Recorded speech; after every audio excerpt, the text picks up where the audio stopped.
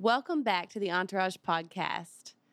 Thanks for joining us in this series, Early Christmas Presents. Next up, you're going to be hearing from Entourage's worship leader and my sweet friend, Jessie Salee, as she takes a look at the story of the wise men and what happened when they encountered the presence of Jesus.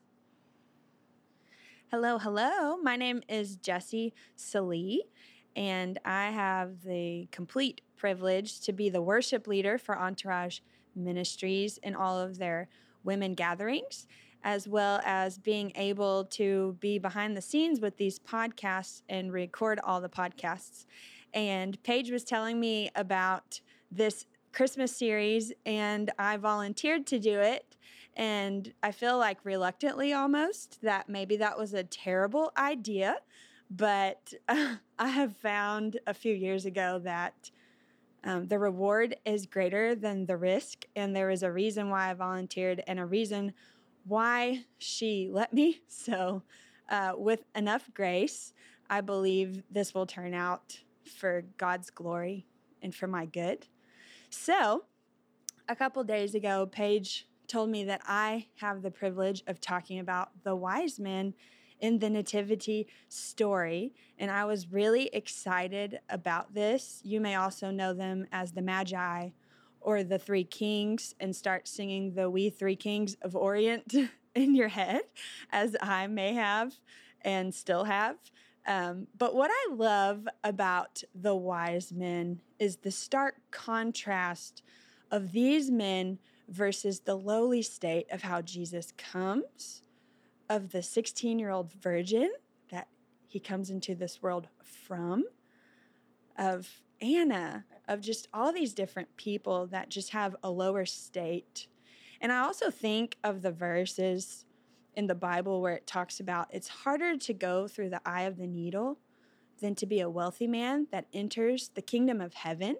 But there are three wealthy men, wise men, that are coming and embarking on this journey to see the baby Jesus and what is going on.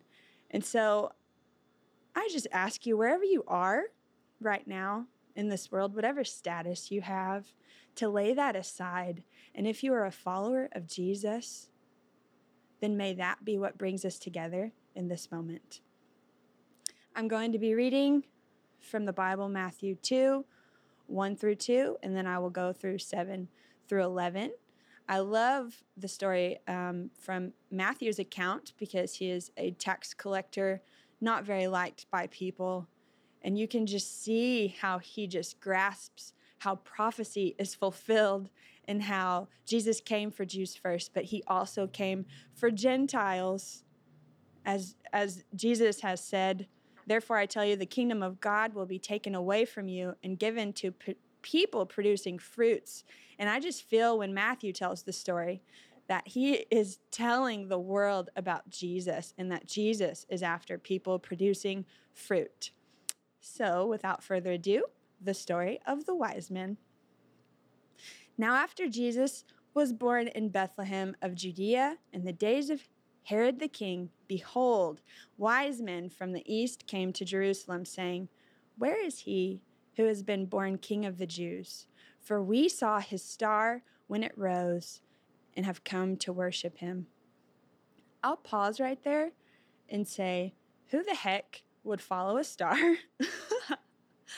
and why would they tell another king about it? And I point that out because that is a very peculiar situation that these three men are embarking on a journey, and it is just a journey about faith.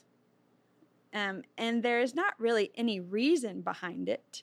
And we actually see the reaction of Herod, and it is not his favorite.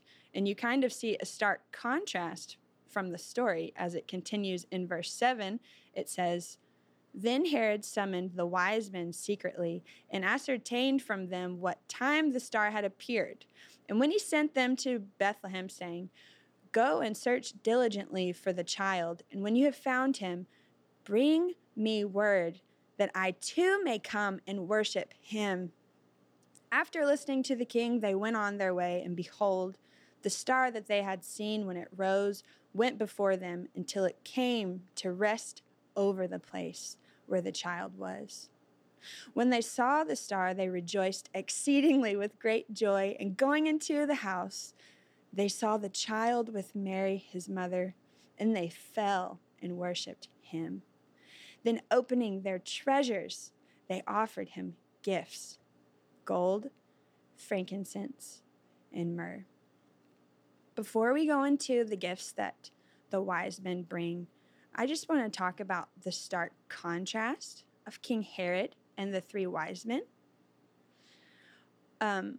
Both sides are from a wealthy status, and both have a lot of authority, but you can see the difference between them, and it is who follows Jesus and who doesn't.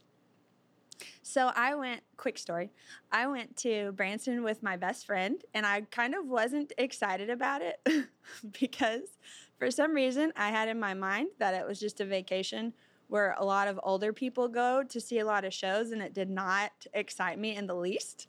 But I was granted that allotted time with my best friend, and as we were walking along Table Rock Lake there, enjoying the day and enjoying the fresh fall weather, because fall is my favorite, there was a lot of boulders that were just really smooth and just good to sit on.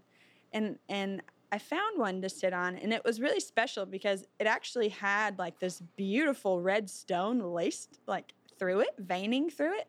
And it almost reminded me of just like blood being covered over the rock. Like the wrath of God is just passes through this, and I could sit in his grace. So I sat there, and I noticed my friend Bailey just organically sat 20 feet away. And for a half hour, we just meditated on what God was telling us. And I feel like I had a revelation in that time. And God told me that there's only two ways to love in this world. And I was just thinking about creation in Genesis and looking out over the lake and being outside. And God said that there's only two ways to love, and that is to love him or to love myself. And the reason why that was so profound to me is because I feel like there is a third option that people use as a cop-out, and it is loving others. But I just feel laced in this story even, and when Jesus talks about this, for we know the greatest command is to love the Lord our God with all of ourselves, and in its likeness we love others. I feel like the Lord was telling me the way I love either God or myself is how I will love others. And so it is not equal, but it is the decision to follow myself or to follow him. And in doing so, we see what happens. So here are the wise men. They follow the Lord no matter what their status is. They're coming, bringing treasures, which we will get to. And on their way, they see Herod. And you see that Herod does not love the Lord. He loves himself. And as Debbie talked about, or will talk about in a different podcast, was that Herod wanted his way. And Herod wanted it so badly that he tried to trick these wise men in the verses that I just told you. And after doing so, after knowing about the birth of Jesus, he loved himself so much more than loving God that he rampantly killed children to keep his status. And so, as I think about sitting on that rock, I think, do I want to love myself and be eaten up in fear of other people trying to win me over, or grasp this power that is but a vapor? Because we know King Herod dies like anybody else in the story. Or do I want to love something more eternal and something real? So back to the wise men. The wise men do the supernatural. They follow the star, and they finally see Jesus. And what I love about this is in the midst of their obedience, in the midst of the unknown, in the midst of what great faith they had in this star, of what the star represented, by the end of their journey, they find Jesus there. And there is only one way that they reacted to it. And how they reacted was with exceeding exceedingly great joy. And it says that they fell and worshiped him. The three gifts that the three wise men gave was gold, frankincense, and myrrh. The gold that they say is the three kings. They were kings themselves, and they went to the lowly state of a very fragile baby that could have been taken away like King Herod, but they actually came to this baby in protection of him, and they offered him gold because they knew that he was the king over them as well. And then the other two gifts were frankincense and myrrh. And frankincense and myrrh are actually resins from trees that you scrape off whenever you cut the tree open and it dries up. And frankincense was used in the temple as a sweet incense, that whenever you burned it, the aroma was a sweet offering to the Lord. And when the smoke rose, you could see that it was accepting and pleasing in his sight. So it represented Jesus as the high priest. And then myrrh, as you may know, was used for embalming. They would usually mix it with aloe vera and spices to embalm the dead.